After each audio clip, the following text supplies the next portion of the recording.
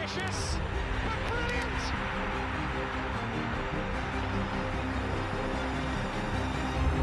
I don't believe it. I swear I do not believe it. And they are back on terms.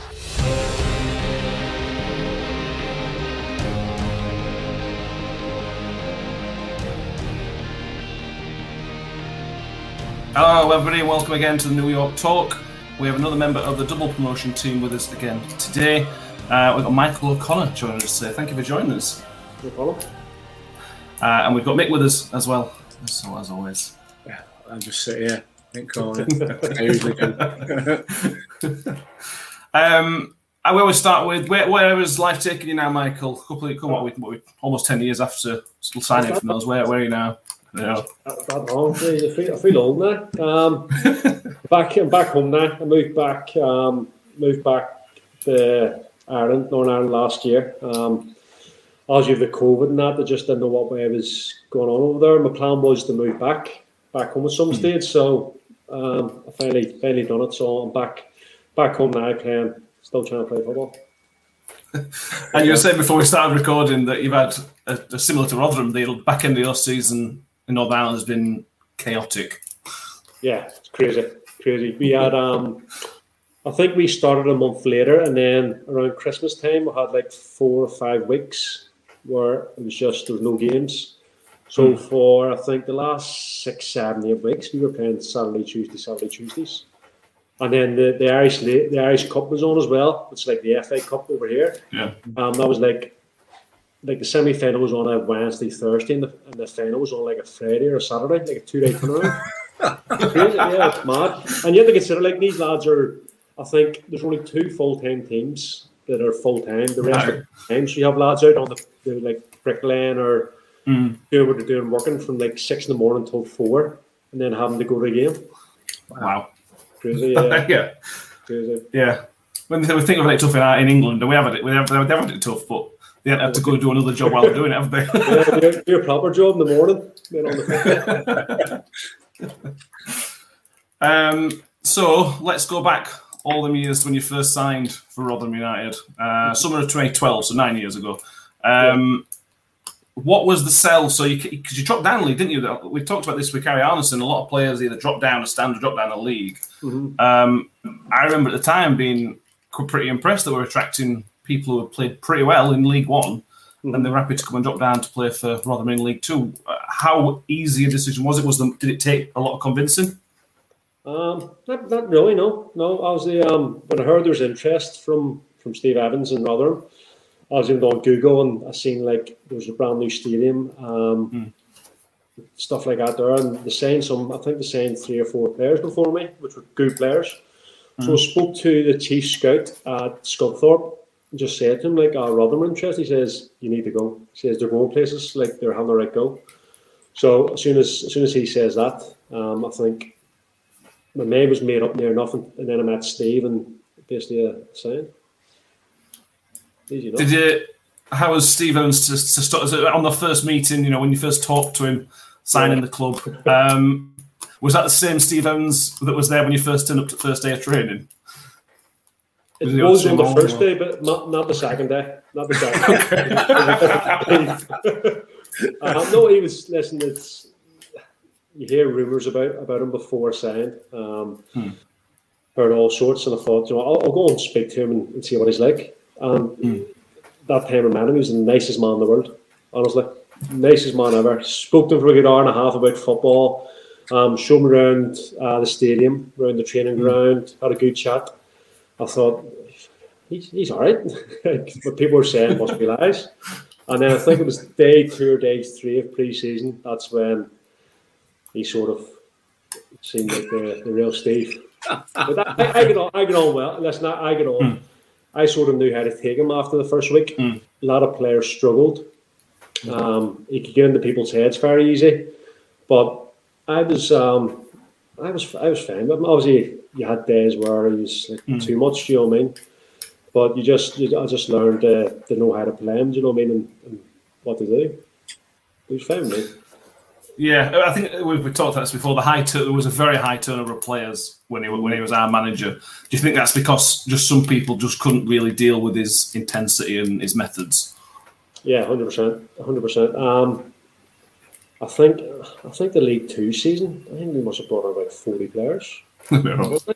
And it was mad. Like, it's January, and then we get 5 or 6 in, 5 or 6 out, and then it was just mad. But to be fair, he kept the core of the team, like the ones that were starting week in, week out, had good partnerships and that. So that's seen us through. And he brought some good players in that sort of helped us when he had injuries and suspensions. But no, it was different from what I was used to. Do you know what I mean? So obviously I had Nigel Atkins as my manager, nicest guy in football, Scunthorpe. I had Steve Holland and Dario Gradi at Crew, both lovely fellas, and then obviously there's Steve, like, on the other end of the scale.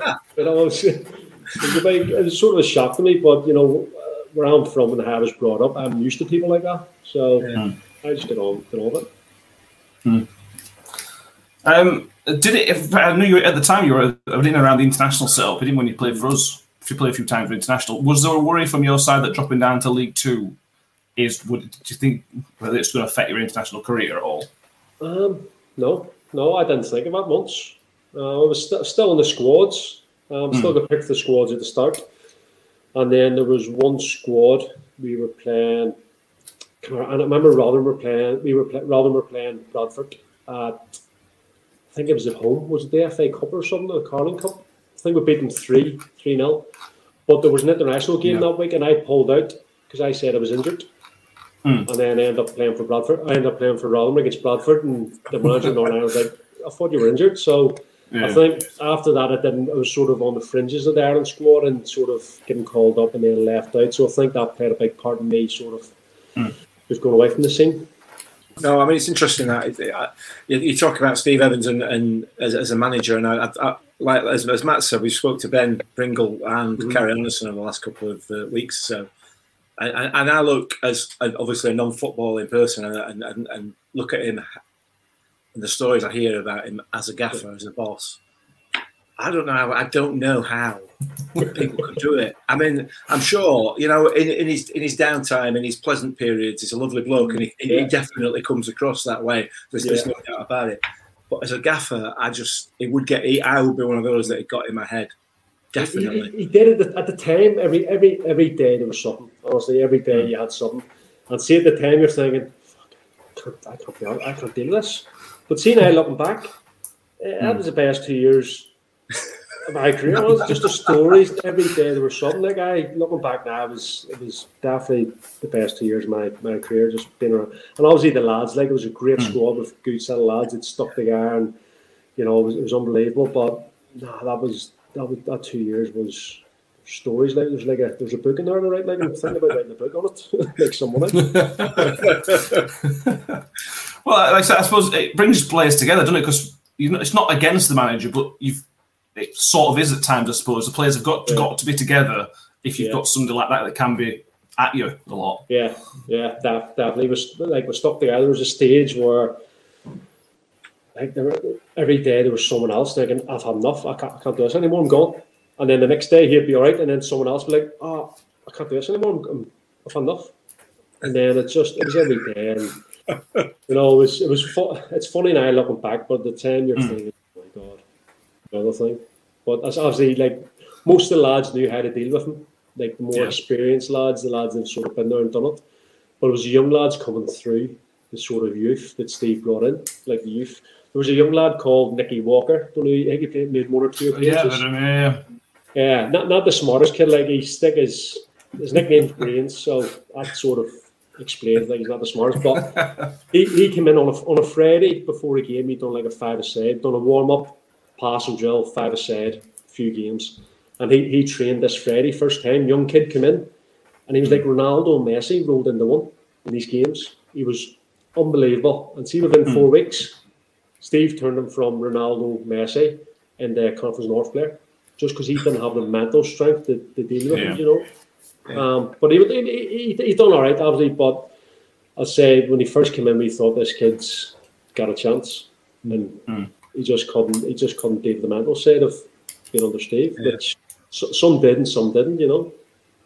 Yeah, well, I mean, when we went to Championship, John Swift came in on loan. Yeah. He came on the game and looked amazing. He played another game, and then we didn't see him. Literally didn't see him again. But he's got on to a brilliant career at Championship. Yeah. It's crazy. You get the best technical player in the world, but if you don't have the mental strength to deal with Big Steve, then you're out the door. That's how it was. If you couldn't deal with it, you were gone. Yeah. I'm sure we'll come back to Steve in a minute. I can spend a few hours talking to Steve if you want. When you first came to us moving to a brand new spanking stadium, I know Scunthorpe's a great place to go watch as a fan, but it's an old stadium.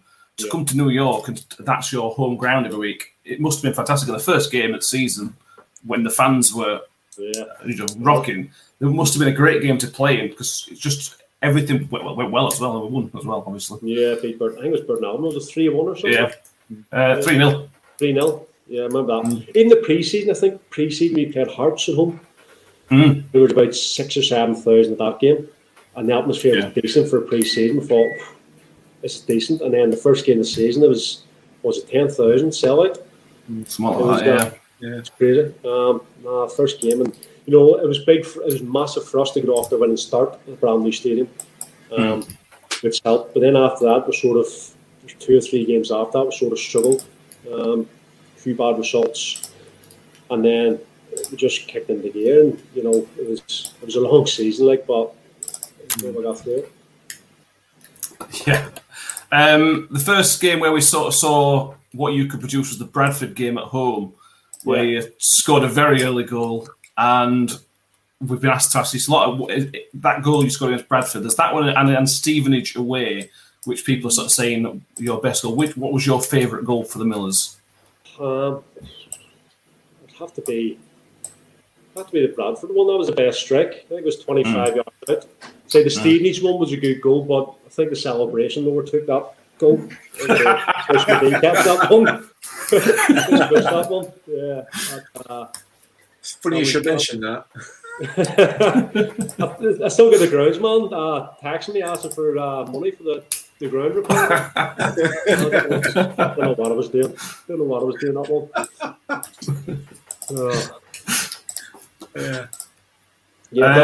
Bradford one's the best. That's the best strike. I remember it was early on. It was 3 minutes in or something. Yeah. I remember Prings. I think it was Prings sort of gave me a bouncing ball. And I took a touch, but 25 yards out, and I just smashed this and caught it so sweet. And yeah, it was that was a big win for us against Bradford. As a local derby, you know, it was a big one for us. That. Yeah, they didn't like Steve Evans either, did they? Bradford. They had a thing with him as well, didn't they? So that added to the spice. Yeah, there was something there. Yeah. I think Gareth Evans scored as well, and he went and celebrated in front of Bradford fans, which was just a great day. I think I chipped the ball back post, and I think Gaz got 2 that game. I think he may have scored 2, but I remember he celebrated, went behind the goal and run across the away fans. And a couple of games later, one of the most difficult games of the season, certainly as a fan, the Port Vale game, the 6-2 defeat, with 4-0 down inside 20 minutes, the almost reverse of the Bradford game. As a fan, it was just tough, really tough to watch. Yeah. Is it when you're in the game? Is it easy to sort of think, "Well, this is wrong, that's wrong. We should have done this," or was it just a whirlwind? It was just a whirlwind. Honestly, it was just one of them games where every time they attacked, they scored. I think Tom Pope got a hat trick in the first 4 altogether, didn't he? 4 in the end. The best thing about it, I was meant because I played with Pope at Crewe years ago. And I was planning on staying down with him afterwards, it's down at his house in Stoke, and having a night out. But come to 4-0, I'm saying to him, you fucking stop scoring. I'm not going to out tonight if you keep scoring. It was just, I think we got it back to 4-2. And I thought, there might be a chance here. And then they just scored again. And it was just one of them days. It was 35-degree heat, and the pitch was sticky, and they just outfought us that day. They just wanted them more. Simple as that. And Ben Pringle tells us that Steve wasn't very happy. I did a training early the next day, and a bit of chaos as per. Yeah. Next day, I think we're in for a 7:30, 8 o'clock. We had the meeting. What's the video? Watched the video of the game back, which lasted about 2 minutes, and then I think it was David Noble. He had to go with Nobes for a pass or something he done in the game, and Nobes was like, fuck this, I'm not having this. So they just kicked off because Steve kept it on about obviously Croy would have done this and Croy would have done that, and Nobes like, it's not all about Croy. They're a pub team, like. Nothing wrong with it. That was that. And then I've been going back and forward, and Nobes like just got up and says, I've had enough. Like, give me my registration. I'll leave. And then it was about quiet. And then 5 minutes later, you heard a knock on the door. Like, fuck this. Nobes came back and says, like, he came back and said something else. We thought, here we go again. So it kicked off again. And then Nobes was gone for like 3 weeks. Came back in and get back in the team. He must have told me during the 2 years I was there. He told me I'd say at least 5 or 6 times I won't play for him again. Yeah. He told me that. Sent me from training 5 or 6 times. You won't play for me again. Next day he's my best mate. Honestly, he was that. You just couldn't read him. So he was just mad. Even the last game of the season before Aldershot, remember the League Two, the last game. Yeah. He something happened in training on the Friday, and I get sent in for training. I won't play again, and then obviously the next day I play. I just knew how. I knew when he said that. Just take it with a pinch of salt, and but no, I get on well with him. You know, even now, like he rang me, I'd answer the phone to him and speak to him. Yeah. He gave me a chance. You know, he gave me a chance to win them back-to-back promotions. Without him, I wouldn't have done it. Yeah. I owe him a lot for that. No, you play with some fantastic players. One thing which we've always all can't argue is Steve Evans brought in some fantastic players, and that midfield in League Two was absolutely fantastic. One of the fan questions we've got is, who did you prefer play in the midfield? Noble, Arnie, or Frex? That they've put. Who was your best midfield partner that you play with in your time at the Millers? Obviously, they're all completely different. Different players. I think Arnie played more centre back, so I think I played once with Arnie in midfield the whole time I was there. I think Frax I played with the most. In that League One season, he was the best player in the league by a country mile. Absolutely, he won his promotion that year. Honestly, it was unbelievable. And Nobes was just, you knew you could give Nobes the ball anywhere. 3 players around him, you take it and keep the ball for you. So I would say Frax, because we're going to play with Frax at Lincoln as well. And we travelled in together, so we knew each other off the pitch. And on the pitch, we had a good relationship. So I would say Frax, especially after the League One season, he was different class. Yeah, 100% agree with you. Yeah, love Frax. Yeah, absolutely, 100%. Club legend. He is. Yeah. I'll be honest. I mean, I've watched Rotherham United for how many years? 50 plus years. And if I had to pick a top 2 or 3 players, Frex would definitely be near the top of the top 3, because he just absolutely adored the man as a footballer. It just made such a difference. He had everything. He had everything. Like, he box to box, up and down, fittest player I've played with.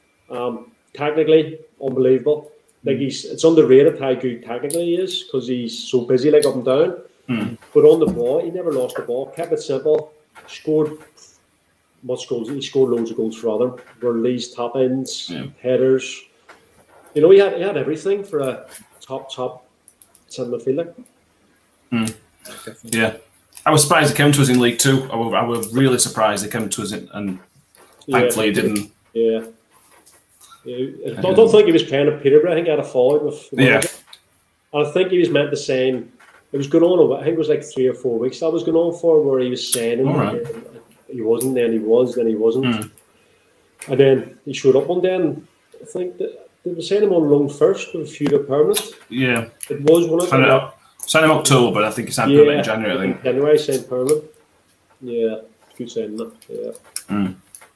We talked about the 6-2. There was also the 5-0 loss to Dagenham. There was a 3-0 loss to Southend at home. Well, Southend went nowhere that year. It was difficult. It wasn't an easy season, was it? Was the times where you thought this is just not going to work? You know, we're losing against teams we shouldn't be losing against. Was there any time of real worry that the promotion just weren't going to happen?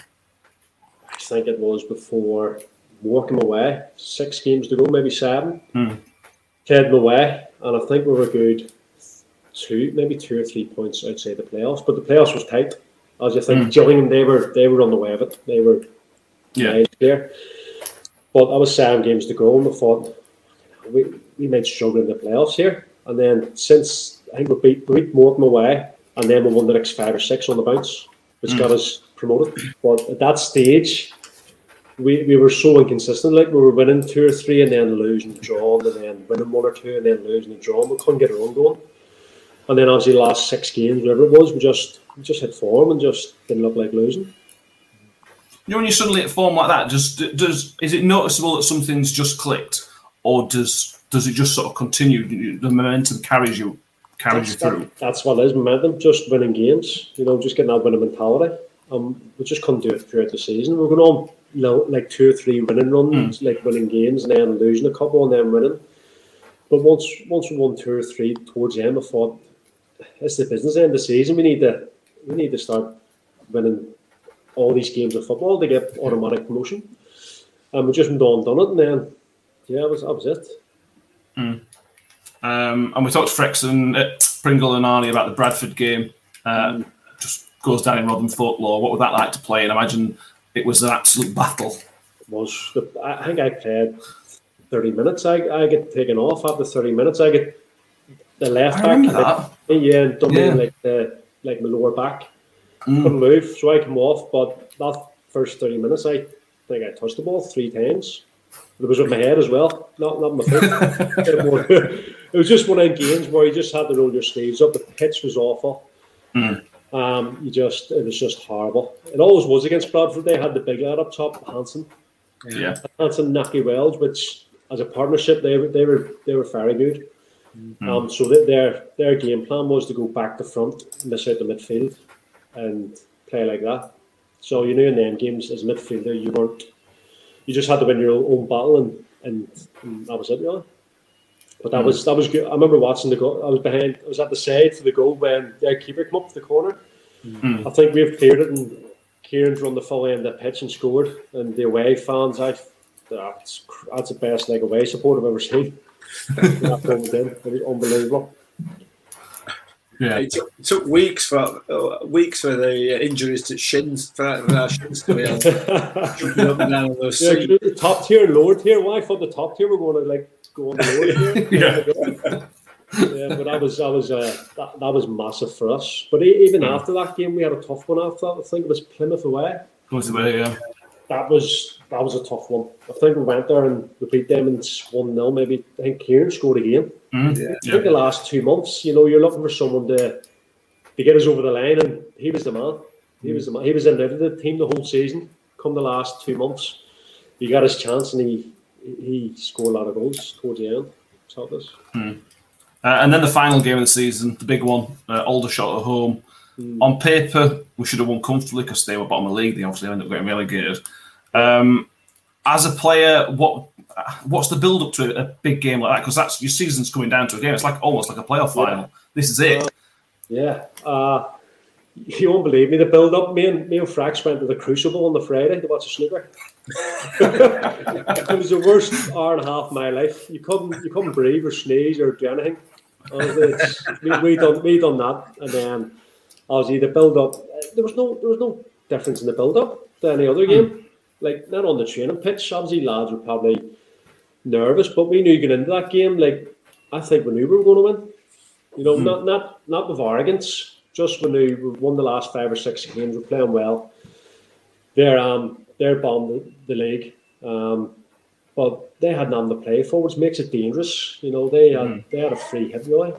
But no, it was a tough game. I think Johnny Mullins scored that game. First one. Johnny Mullins, I think, after I took an hour, it was all 64 minutes. The goal. Yeah, it was dragging on a bit at 0 each, and then I think Frack scored that one where the whole pitch came on top of us once he scored. I was decent. I was just behind him at that time, and as I seen it get in, I seen the fans, and I had to turn around the other way to sprint the other way. About 1,000 fans come up, but no, that was some day. That was unbelievable. Yeah. That was a very special day. Yeah. I understand the club rewarded you with a trip to Vegas. Were you part of the group that went and had a few days away? No, I didn't go.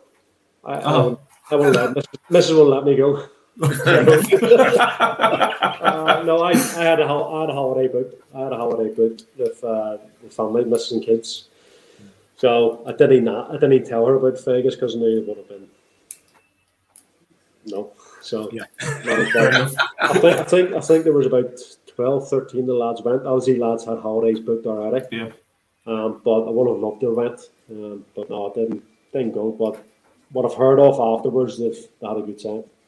And what were the celebration? Because the week after the game, they had the Port Warne testimonial. The week after, yeah. Were you part of that? Was that a good week leading up to that? I imagine. Yeah. Well, I think I was on the drink for like 3 days after the last game of the season. So I couldn't run at Warnie's testimonial. I was absolutely a little bit drunk.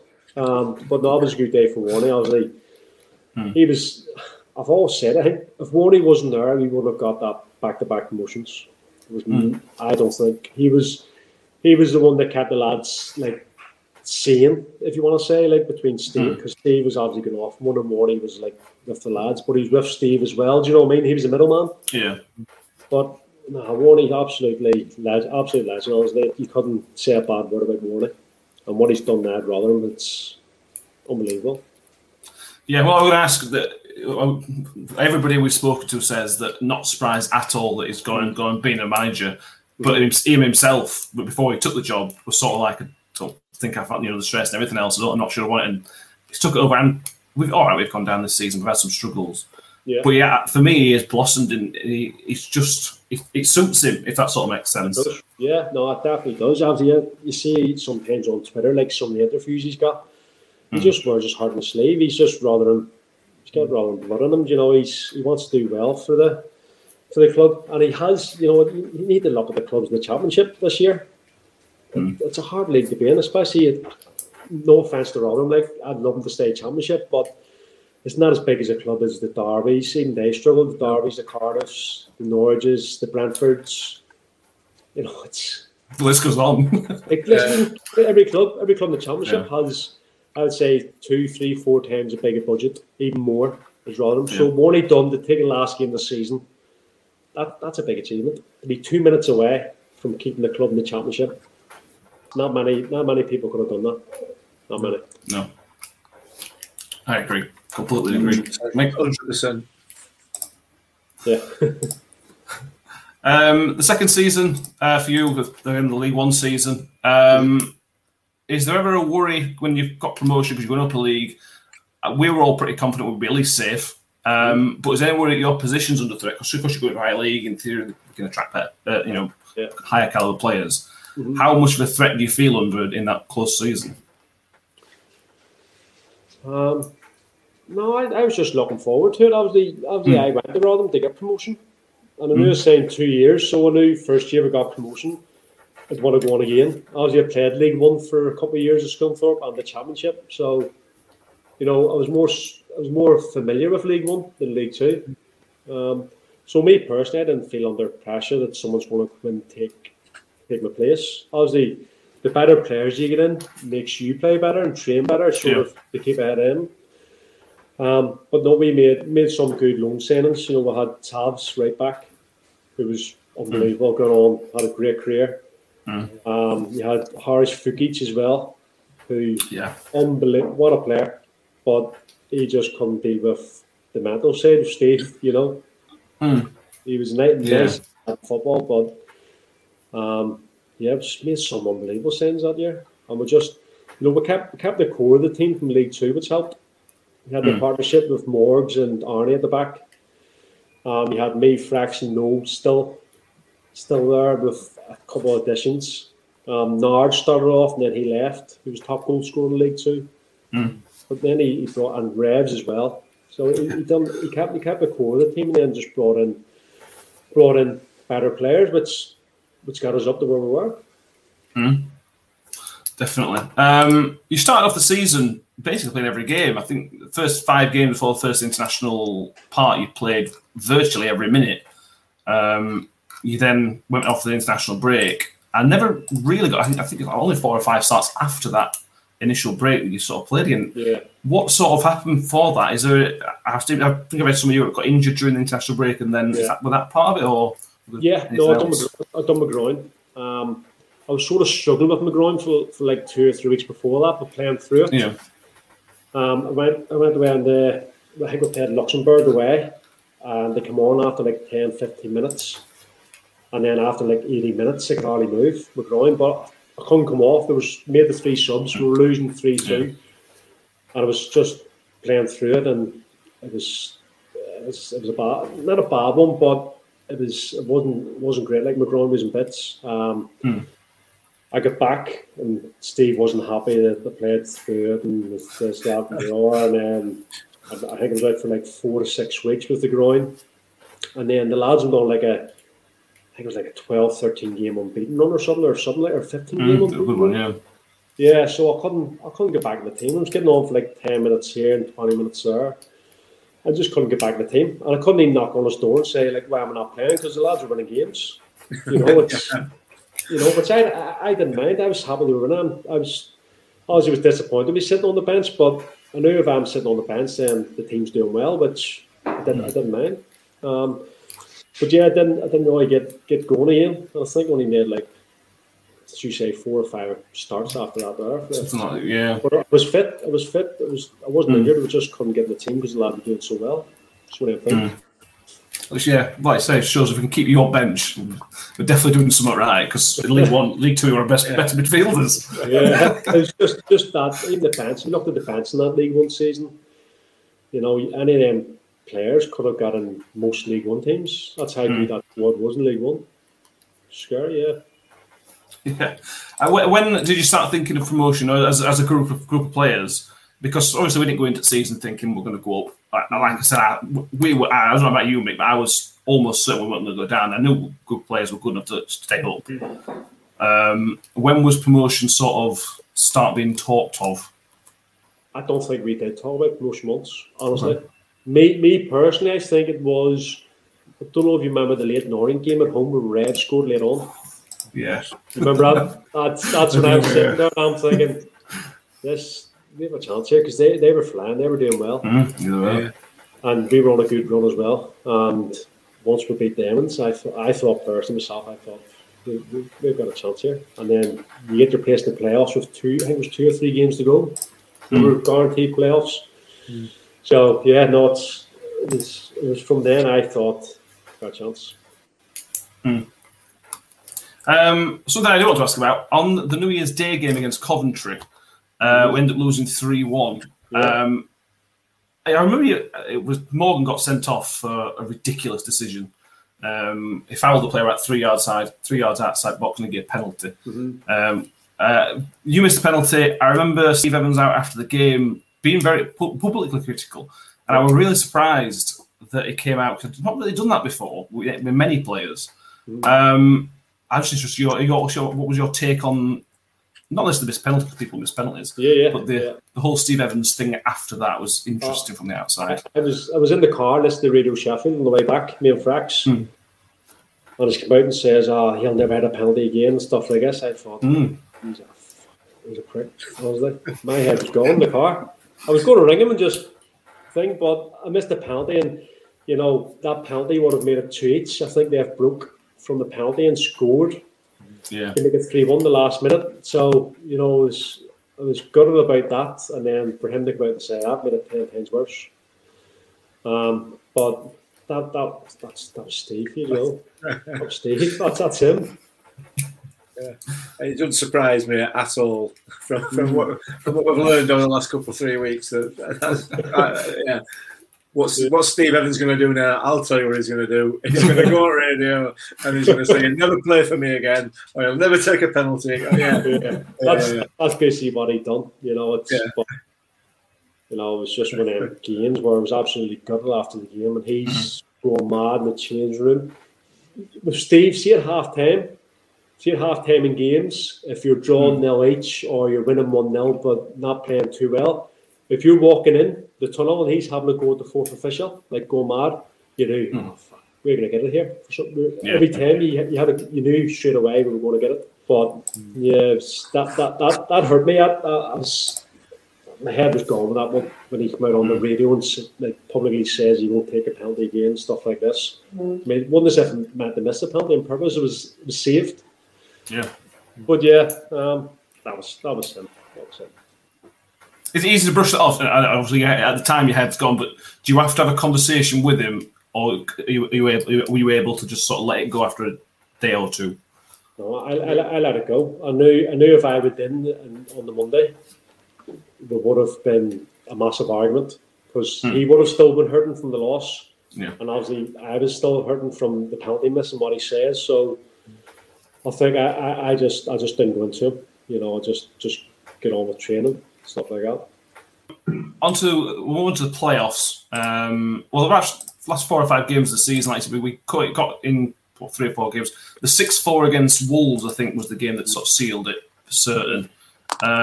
You played most of that game, I think, come off at sub late on. 80 minutes. That must have been chaos to play another game. Yeah, that was mad. The atmosphere as well. Because think if they won that day, they won the league. They won the league. I think so. Yeah.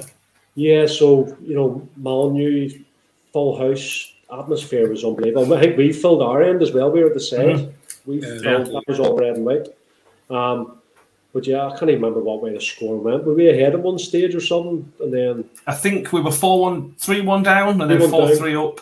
4-3 up, and then Dicko score. Yeah, he did. Yeah, it was a crazy game. That crazy. I was the maddest game I've played in, honestly. I think it's the maddest game I've watched ever. Yeah. It was just crazy. And everything. 10 minutes was just mad. It was just goal and then another goal, and then it just time someone went forward and scored. It's when Joe Scars popped up. It was when Joe Scars popped up with a volley. Scars, he scored a volley. Yeah, remember that? Yeah, he scored a volley out there. At least 2 of their goals were offside, and I'm not bitter about that yet, even now. I can still remember it. I can still remember screaming at linesmen. Yeah. Anyway. Yeah, they were just you, Mick, though. There were just me, 3,000 Rotherham fans and one bloke stood up screaming at linesmen. Right. I couldn't remember much of that game. I just remember like the atmosphere, and it was just a mad game. But see, thinking back now, I just can't remember any of the goals apart from Scarsy's, where he scored that volley. But the rest, I can't remember the rest of it. Can't remember.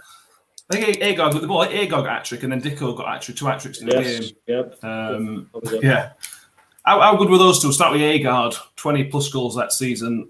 We talk about Frex being the best player in the division, he was, but Agard, just for his goals, were just as important to push us up to the playoffs, weren't they? He was massive. Nicest lad in football, honestly. He worked so hard off the pitch. Even when he was like, he didn't get much of a chance. When he came in, he was playing a game, doing okay, and then you won't see him for like 3 or 4 games, get another chance, doing okay, and then you won't see him. But then he started scoring, he got a bit of confidence, and he was massive. He just scored for fun. You know, he's strong, he could hold the ball up, still a bit raw, but he scored goals, and that's what you want as a centre forward, and he had a good spell. And Dicko obviously came on loan for 6 or 7 games, and then went to Wolves. He felt like, from outside, one of our best loan signings, even though it was a short period of time. How good was Dicko? Because it looked like he had everything. He did. I didn't play with him because I was injured for that 6 weeks. Yeah. That was the 6 weeks I missed. But watching him in training, he was a quiet lad. I think it was just because he just came on loan. He kept himself. But watching him from the sideline, he was unbelievable. You know, we thought he was going to be a big miss like when he left. But say Kieran stepped up and got the goals for us. Yeah. He's big for us. Didn't Dicko score a hat-trick in both games that season against Wolves? One for us and one for them. He scored 2 at our place. It was only 2. We drew 3-3. Drew 3 each, that was it, yeah. Yeah, mixed still angry about that and all because we got a penalty game against us. Yeah. Yeah. Yeah, we did. Yeah. Yeah. That was Michael Oliver, a referee as well for that, wasn't he? He's gone on to do all right for himself, hasn't he? Well, yeah. Really, no. Apart from that game, he's done all right. Yeah, he has, yeah. I still not forgiving him for that penalty. No, you haven't. He doesn't hold grudges against referees, do you, mate? No, not at all. They're getting worse. Honestly, see the referees nowadays, see the last 2-3 years, they are. I know it's a hard job, but you need more ex-footballers to be referees. 100%. Just to know the game. There's too many that go on these courses and watch videos of how to referee. And I'd say the next 5 years it'll be a non-contact sport. If you look at someone, it'll be a free kick. It is going that way. It's not good. It's embarrassing at the moment. It's absolutely embarrassing, and it's one of the things that stood out for me in this last season in the Championship. The standard has just been as bad as I have ever seen. That's Championship football. That's the league below the biggest prize in them all, the Premier League. Yeah. What chance have you got? Yeah. I mean, some of the decisions that we've had against us this season. Seen the sends off that you've had, and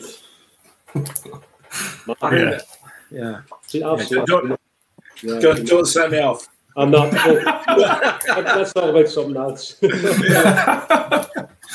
listen to this podcast, they're sick of listening to me moaning about it. Out of interest, what's the standard of refereeing like over in Northern Ireland? You say there's only not many professional teams. The standard of refereeing, what's that like compared to your days in the EFL? Worse, awful. Is it? Okay. Oh, it's awful. Honestly, it's some of it's like it's. Let's talk about something else because yeah. Let's talk about something else. Yeah. Playoffs. Two Preston games, and then the late night one. So the first leg at Preston, again, you started that game. The goal from Ravel was an excellent goal, running from the halfway line. Fantastic run, fantastic finish. It sort of showed, but it's not 2 games later, but that was a really, really, really good goal from Ravel, weren't it? Yeah, the one at Preston, unbelievable. Once Revs gets going, like runaways, he's like a big horse. He just gallops, and you couldn't catch him. But he took out well because I know in the past, like he missed a lot of one-on-ones. When Revs had a lot of time one-on-one, he missed them. So that one there was massive, especially at away to Preston. It's a big goal. But the goal after that, Joe Garner, my God, I was right behind it. What a strike that was! Honestly, that was one of the best goals I've seen being on the pitch. That was some strike, but that was a good draw away to Preston. It was a great draw. But I didn't start that game. I came on after 10 minutes or 15 minutes. I came on for, I think it was Richard Brindley might have got injured, right back or something. I played right in midfield that game. I came on right in midfield, absolute graveyard shift. Okay. I came on. I just played right midfield, sort of to try and keep Gallagher quiet. There, he played like on the left, sort of tucked in. So I just sort of tried to stay close to him because he was their main man, try and keep him quiet. But no, it was a good draw getting into the home game. A very good draw. We talked about Pringle and Arnie that one of those two teams in the 4 teams in the playoffs, Rotherham and Preston, were the 2 strongest teams. Certainly, as a fan, that's how it felt. Obviously, they thought the same. I assume you were sort of the same as well. Mm-hmm. Yeah, I thought the winner of that would have been favourites at least to win it. But the second game, like the atmosphere of the second game, unbelievable. So we got off the bad start. I think they scored. Yeah, they scored first. Then the free kick sort of missed everyone. Straight in. Yeah. Missed everyone. I thought, here we go. But after that, that's when we started. Lads started the play. We knew we had to show up. And then I think Frack scored a header, and then Kieran might have scored. End up 3-1 game. 3-1. Wes Thomas got the first one, and then Frack's got it. Frack's got the header, and then Kieran scored. So 3-1 with 10 minutes to go, we look safe.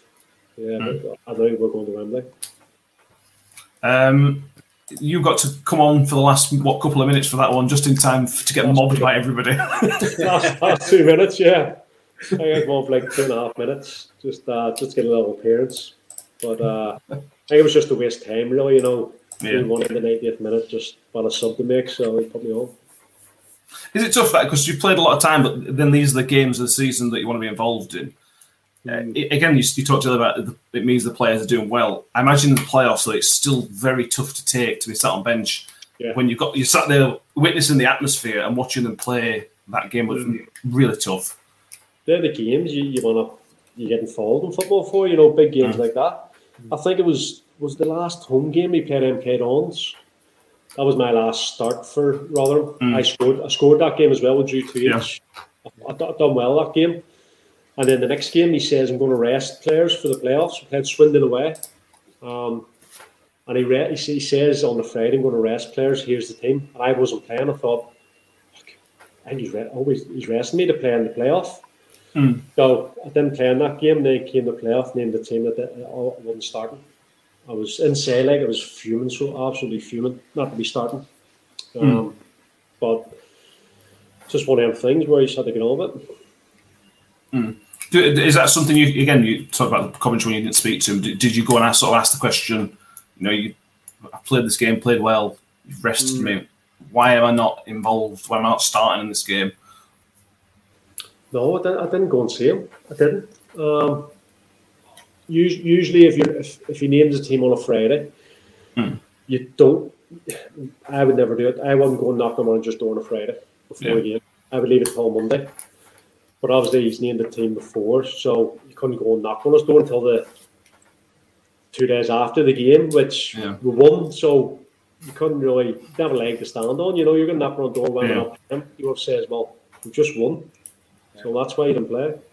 But before the Swindon game, we trained on the pitch, and he called me in his office and says, no matter what happens, new contract, whether we go up or stay in this league, there's a new contract for you there. I thought, happy days, pinch of salt, don't believe him, but we'll see what happens.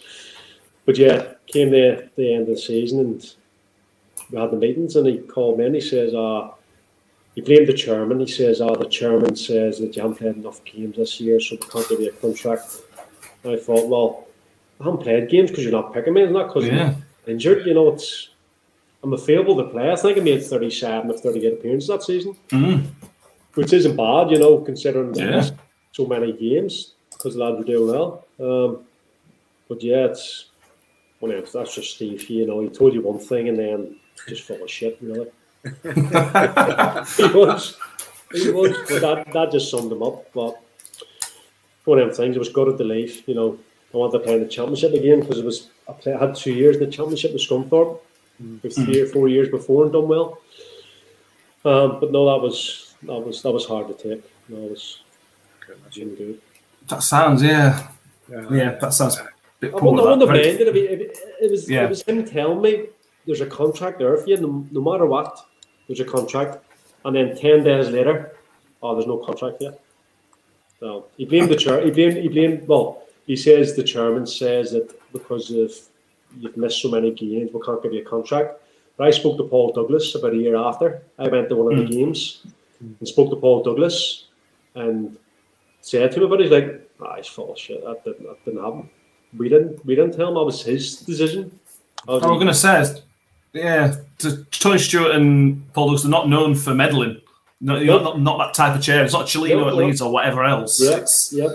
Obviously, at the end of the day, the manager, if he wants to keep you, he'll keep you. Yeah. It's down to him. So that was one of them things, but I get over it. It wasn't nice, but it's football. No. Yeah, it is. Talk about the playoff final again. Unfortunately, not involved even as a substitute on this one. Again, I'm going to ask you again: how tough is the playoff final? You go to Wembley to not be involved after being involved a lot over the last 2 years. Again, must be an absolute kick in the gut. Or it was tough. Tough role for you on the day, isn't it? Yeah, at 2-0 down at half time, I thought I might come on here. I might a chance of me coming on, and then he didn't make any subs, and then I think of I don't know if it was extra time or just before full time.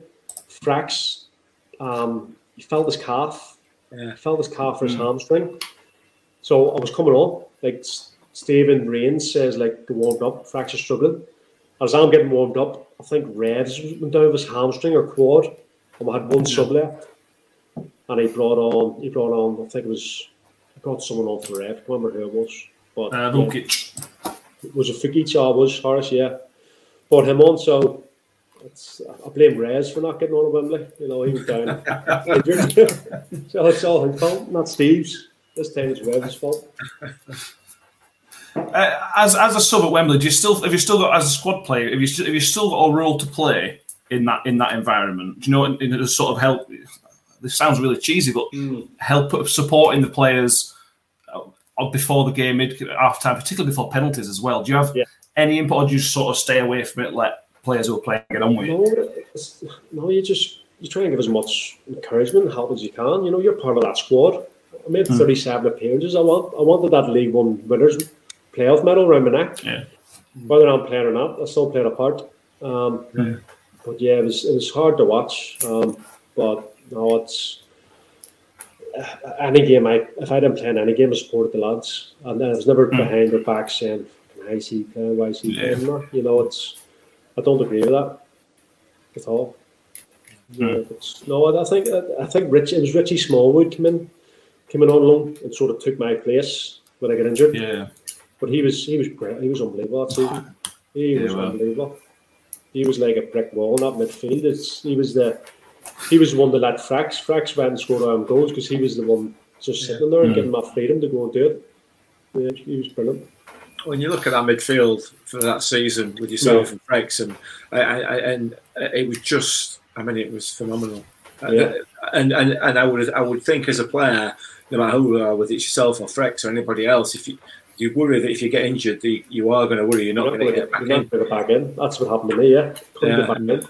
So you had to play and keep yourself, do well in training, keep yourself fit. You couldn't go out at the weekends and drink and do this because you knew more chance of pulling a hamstring or something. So that's what happened to me basically. Got injured for 4 or 5 weeks, and then Richie came, done well, went on a winning run, and just couldn't get back in. What was half time like? Pringles, when we were 2-0 down, Pringle mentioned that it was very quiet. 10 minutes of being very, very quiet.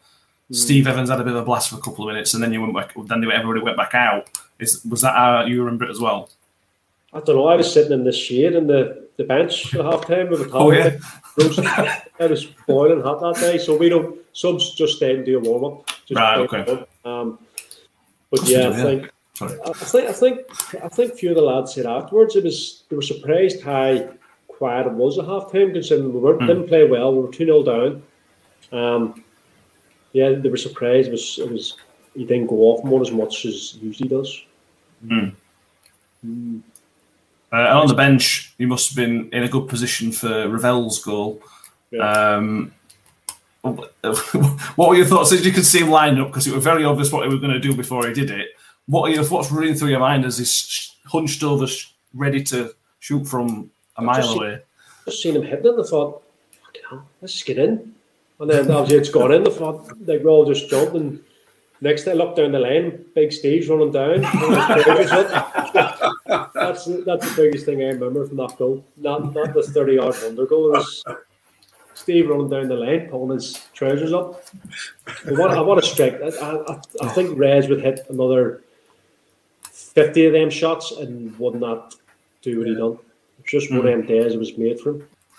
And the shootout again, watching from the sidelines, does that make it more stressful? If we go one of the 5 or one of the 11 on the pitch that's taking the penalties, you're sort of in control of it. When you're at the sideline, how difficult is that to watch? You're sort of like a fan, aren't you? You're just almost a fan. Yeah, you can't do anything. You're not in control. Obviously, the lads are taking penalties, and the goalkeeper are the ones that can do some. So the lads on the side are you just can't do anything about it. But obviously, with big ads has saved that there. We've all just sprinted on. If you look back at the pictures, I think everyone's there, the subs, the spur men that travelled down who weren't in the squad. Just shows how together we were. There was no one. Obviously, if you're not in the squad, you're not playing. A lot of people aren't happy, but it just shows there's a picture of all just jumped on them, like everyone. So we were all in it together from day one, and that's shown in that picture. Very special moment. Very special. Great. Ask Pringle this as well. Your medals and trophies from your time, because you got some more medals and trophies after you left Rotherham. Where are they kept? We spoke to a former Rotherham player on Monday, and he's waiting for a cabinet from his dad for 10 years, and he's still not got him back yet. Who's that? It's somebody who played for us in the 90s, Trevor Berry's dad's going him a cabinet. I've got the League 2 one. That's a big one. I've got the home and away top with the medal in the middle.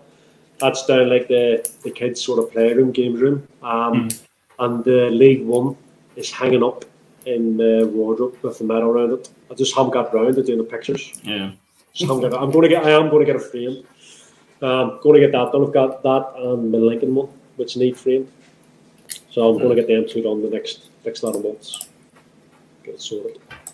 But it's sitting there, nicely hung up, ready to get framed.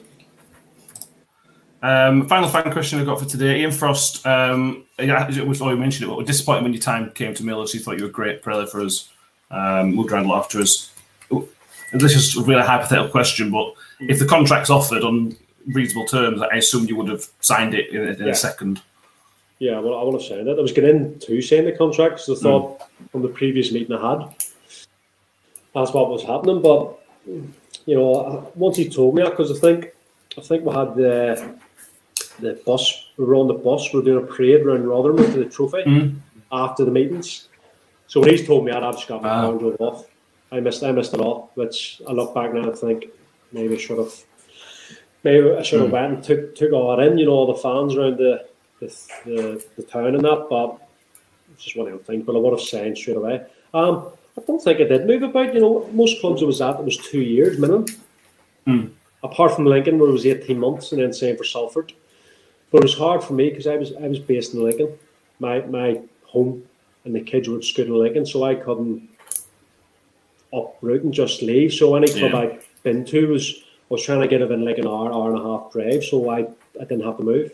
But I think Port Vale was only long one, which was an absolute track, like 100 miles staying in the training most days.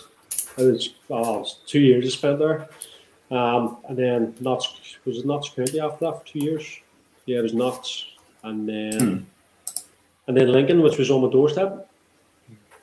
Which was decent, 5 minutes drive.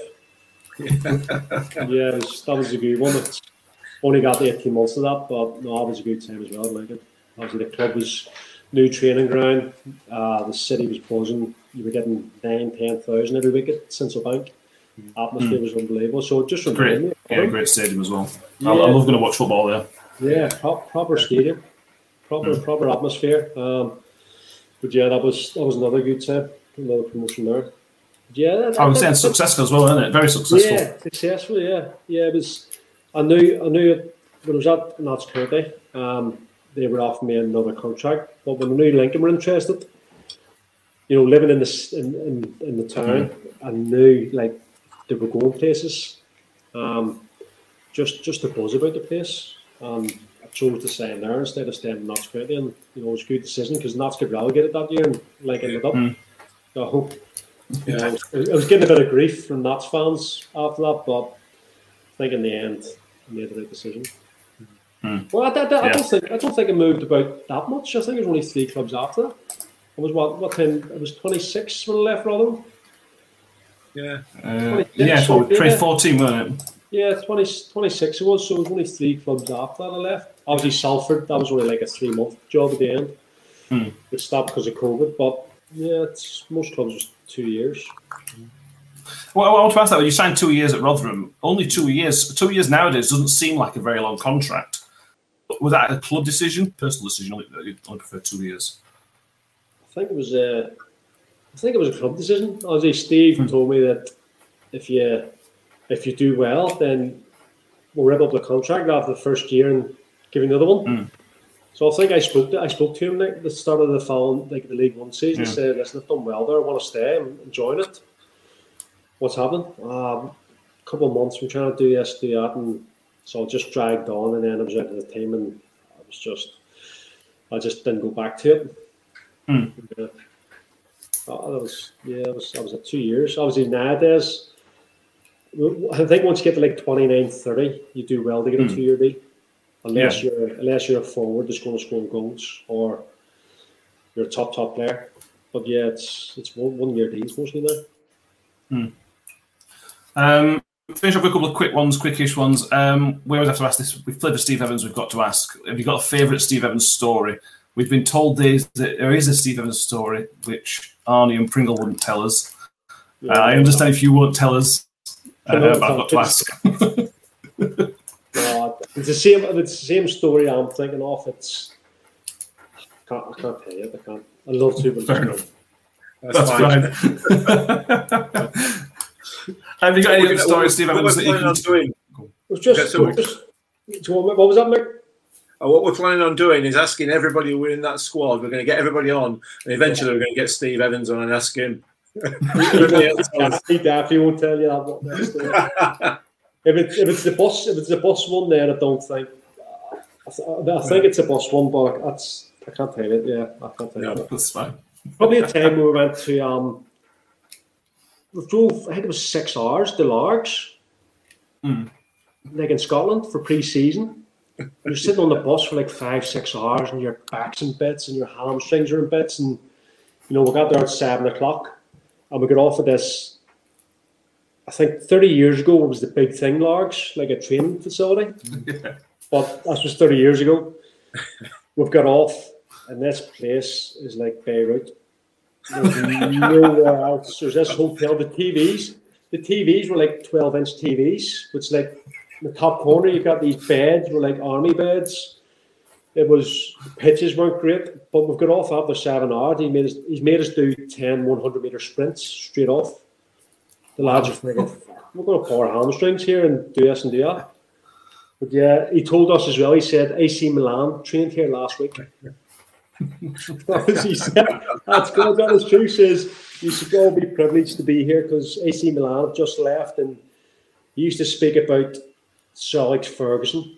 He used to come out pretend to be on his phone, no one train him.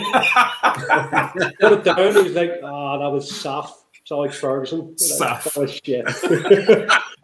Do it all the time when he spoke to this, and he was some man. I was like, he's I can't, you say these things about him, but one story about him, I'll tell you. I was in Notts County at the time, and he was at Mansfield as a manager. So we're 2-0 each, and I'm in speaking. I think I was doing like the media or the radio. I'm missing 2 kids have walked out to get in the car. As they've walked out, Steve has sort of walked beside him and like they've sort of met and just speaking. And Steve's give the kids like 30 quid each. Just said, like, as you knew, like they were my kids. He's like, just talking to them. He's like, go and buy yourself something. There's 30 quid each. So he's, that way, like he's good to have to do that. So I got back, took the 60 quid of the kids, and I got a good night out and liking that night. He was good that way. He was. As you get all these stories at the time, you're thinking, fucking hell, this guy's just mad. Yeah. But looking back now, like if he rang me up now and he was in Belfast, I'd go for a pint with him. Yeah. Probably go for a pint. Obviously, I'd still probably talk shit and tell me lies, like, but I'd still go with him, I'd still go and have a pint with him. Yeah. And like I said, successful times as well, and it's not like if we'd have struggled, if we'd have been in League Two for 2 years, then it won't be where we are. The success he brought as well is you can't argue it, can you? 100%, yeah. But he was a smart man in his interviews. Like he used to. He knew what to say to keep the fans on side. I always thought that. Yeah, he was the best I've seen. Very good. Very good at it. But no, I say if he didn't say me, I would have had these 2 promotions. So it's down to him why I've got them. So it's just I wasn't. As you got stories about him, not, but what he done for me, like, it was massive. He did a good job. We compared. We had Alan Stubbs a couple of years later. And it just didn't engage with the fans at all. It just it was something like he asked why don't you clap the fans? And I says, why would I need to? Steve Evans with a polar opposite to that. It couldn't. He just played up to the fans, and it earns your time. If you're as a manager and you're struggling a bit, but you've got the fans on side, it gives you a bit of it takes pressure off, doesn't it? Listen, any football club, the fans are the biggest thing. See, if fans want you to that club as manager, they'll put pressure on the board and chairman. Social media nowadays, booing at the games. Steve is a smart man, very smart. Stubbsy went out of his way to be completely the opposite, didn't he? Yeah, weird guy, almost, wasn't he? Yeah. And then Kenny Jackett came in for 3 weeks and 3 ran weeks. off. That's it. And right, yeah. I think he wasn't happy with. I remember speaking to a few lads that he was promised like there'd be new training facilities, like the building there, because they had like little huts. Yeah. He was promised to be getting this, and obviously budget or something like this or players, and he just didn't get them. He just after 3 weeks, he's like, "Oh well, see you and go." Strange one, that, yeah. Yeah, well, I think there is now a structure in place, but I think it came out of the transfer budget effectively. I think Warney had to push for it to come out of the transfer budget, sort of. But for the facilities now.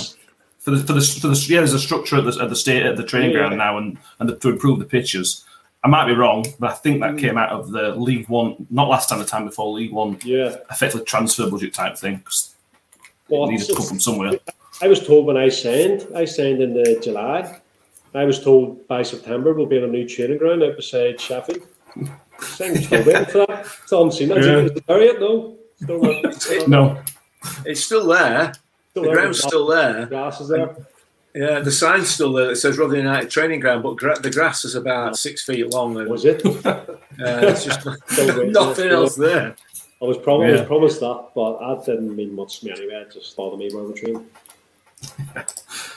Final question, which we all want to know: what is your favourite Rotherham United memory? I think we can probably guess, but what is the? If there's a bit one moment that stands out, personally, or just as a whole for the team? I'll go both. I'll go personal first. So 2 questions. 2 questions.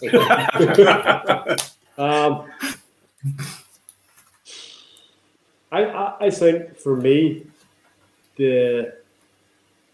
not only the goals they scored, but I think the League Two, the last day, just seeing Frack score that goal, and the fans running towards me, that was a memory. Also, the Sheffield Wednesday games, remember that, the Carling Cup? And the Cup, yeah. Where Prings, the pig killer, scored that worldly. Frack scored a worldly as well. Did Mick miss that game? that was the best atmosphere at home. You were amazing that night, yeah. That I've played on. That was some night. I think as a team, I think the whole 2 years I was there, just from day one till the very last day, was just unbelievable for me.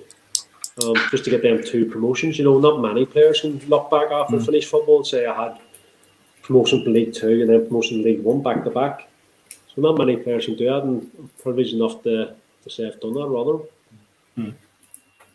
Fantastic. We love to hear when people have had a good time at Rotherham. We enjoyed it as well. So it was the best 2 years of my career. Looking back now, it definitely was. Great lads, great fans. I haven't mentioned the fans yet. The fans are with me were unbelievable, absolutely top class. They were a massive part of why we got that back-to-back promotions. Every week you had 8, 9, 10,000 fans at home. Even the away fans, you had. I think we filled most away grounds. When we went, we took big numbers, good atmospheres. Obviously, it helps when you're winning games and you're up near the top. You are going to get more fans. Yeah. But as it was tough times during that League Two season, we weren't playing well, and they did keep showing up and supporting us. Yeah, we talked to some players from 1996 who were first players that ever played at Wembley, and they say they're the same. The fans, it just sort of sticks with them. I imagine a lot of clubs like this. But if you're successful for them, you're remembered for almost forever. You become, part of the club's history, don't you? And it's fans love it. Yeah. You don't see a player that scores 40 goals a season and the team gets relegated. They don't get spoken about much, But you get promotion and then promotion again. You can look back. I'll look back in 10, 15 years' time, sitting in a pub, speaking to my kids about it, So it's memories, They don't last forever in football, it's a short career. And for me to do that, I'm proud of it, I think it should be. I think it's brilliant. Make anything else you want to ask? No, I mean we've talked about that these 2 seasons now for what feels like, for certainly for myself and Matt for the last 3 or 4 weeks, and it just keeps bringing back more and more memories Yeah. And it's one of the things from our point of view, certainly as a fan's point of view, is to the fact that the players enjoyed it just as much, which sounds a bit stupid, really, but because it's just a job, really, but it's our club, and the fact that players are coming back to us and saying that those were probably 2 or 3 of my best years of my career. It's phenomenal. It is. No, it's obviously it was the best 2 years of my career. Obviously, it's the squad. Every person, there was no bad eggs in that squad. League 2 or League 1, everyone was just together. We had all different kinds of lads. We had lads that were quiet, but you'd speak to. You had our lads like out every Tuesday and Saturdays after games. Pring's absolute. He had to pay rent in Faber rooms one stage. There was like that. There was 3 of them. There was Pring's, Tom Hitchcock, and who's on Miles Addison. Oh yeah, you mentioned him. Yeah. Them 3 stayed together, and you guarantee on a Tuesday, if we won on a Tuesday, they'd be in Faber room, and a Saturday nightclub. It's just a great time. Just thinking back now, I think it's the first I've spoke about it, like in a podcast or anything about the 2 years of Rotherham. That'd bring back memories, Google. Good. I'm happy to do that. We really enjoyed it. Thank you very much. No problem. My pleasure. So thank you everyone for listening. I hope you've enjoyed it. And thank you, Michael O'Connor, again. We very, very, very much appreciate it. Cheers, mate. No problem, boys. Looking towards Odegaard. Ravel, ambitious.